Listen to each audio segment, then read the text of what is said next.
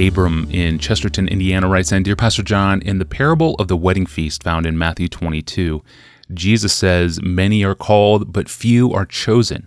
However, in Romans 8:28-30, it seems that the people who are called are part of an unbreakable chain that ultimately leads to glorification.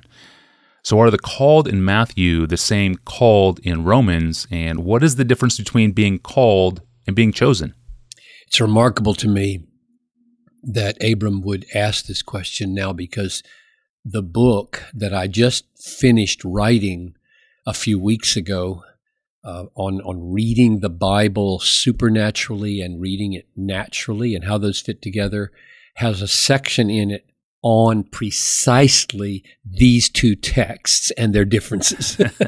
So this was easy for me to think about because it was so front burner. And the reason I had taken it up is exactly the reason that Abraham took it up, namely that Matthew 22:14 and Romans 8:30 do not apparently use the word called in the same way. And if they do, they contradict each other.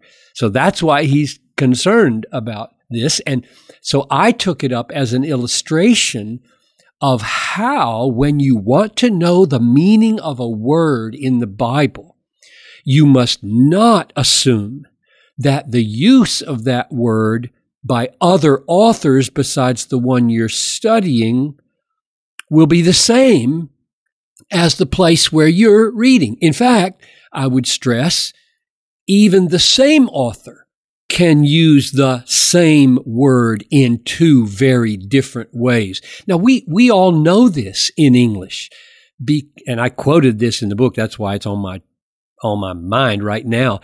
In the Oxford English Dictionary, the word set, S-E-T, has listed, examples of 464 definitions. That just makes me wild with happiness about the English language. And the word run, R-U-N, has 396 listed definitions. Now, if you need any evidence that words are flexible, that's it. And it's true in the Bible as well, which means that good old Mortimer Adler, in his book, How to Read a Book, is absolutely right to have a whole section called Coming to Terms. And what he means is when you see a word, you don't know yet what that word means just because you're familiar with the word. You don't know what set means or run means until you see it, or the word rock, like rock a chair or rock music. The words have to have a context. And as soon as you have discerned from the immediate context how it's being used, then you have come to terms, and a word becomes a term with a definitive meaning in the context. So now to Matthew and Romans. Romans 8:30 says, those whom he predestined, he called. And called is the word that Abraham is concerned about. He called. And those whom he called, he justified. And those whom he justified, he glorified. So clearly, Abram's right. Paul means that all the called are justified. And all the justified, and therefore all the called, are glorified. Which means if you are called, you're going to be saved forever. Forever. You will not lose your salvation. God won't let it happen. You are his called. But when you go to Matthew chapter 22, there's a parable. It's a parable of the wedding feast. A king is giving this feast, and he wants lots and lots of people to come. So he sends out invitations, and those who are invited won't come. Unbelievable. It's just a parable of how horrible we are in turning down the wooings of God in this world. And so he says to his servants, go out and call. It's translated invite, but it's the word call that he's going to refer to in the end.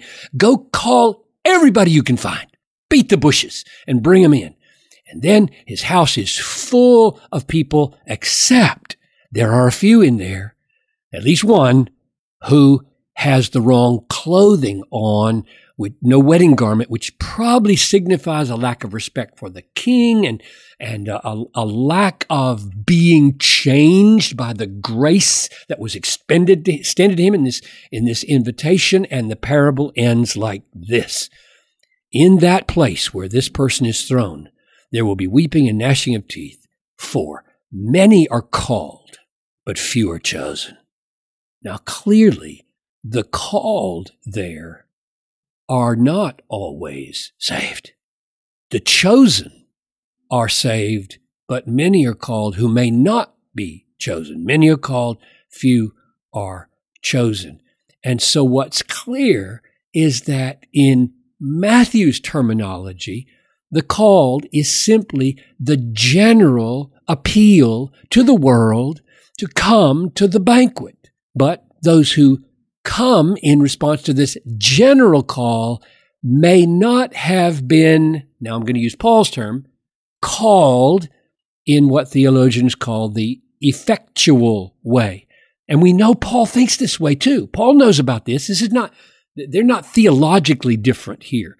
In 1 Corinthians 1:23, Paul says, "We preach Christ crucified, a stumbling block to the Jews and folly to the Gentiles." So, in other words, Christ crucified has been heralded to all the Jews and all the Gentiles, and they have been invited to come. They have been called in a general way. And then he says, "But to those who are called, both Jews and Greeks, Christ is the power of God and the wisdom of God."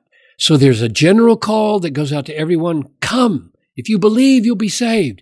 And there's a call like the call that Jesus issued to Lazarus as he was standing before his grave when he said, "Lazarus, come forth." And the dead man was given life by the call.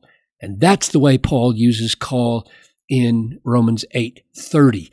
That second usage is the call creates the obedience. The call creates the life, and therefore all the called will be glorified. So the lesson of how to read the Bible is different authors sometimes use the same words in different ways, and we need to base our interpretation on the immediate context, not just the fact that they use the same word. So good and valuable. Well, thank you, Pastor John. And in April, we talked about the next book Pastor John is writing. We talked about it in episode number 837, a sneak peek of John's next book. But we're going to break for the weekend now. What a week it's been, talking about cremation, how to design and pull off a simple and inexpensive wedding. And we talked about the best commentaries on the book of Romans. There was something for everyone. You can catch up on the week's episodes, search our archive of hundreds of episodes, download our podcast app or subscribe to the podcast, or even send us a question of your own. Go to desiringgod.org/ask Pastor John. On Monday, we field a question from a reader in Norway where it is illegal to spank your own children, and the state can take your kids away for it. Wow. So what is a God-fearing parent to do? I'm your host, Tony Reinke, and John Piper and I will return on Monday.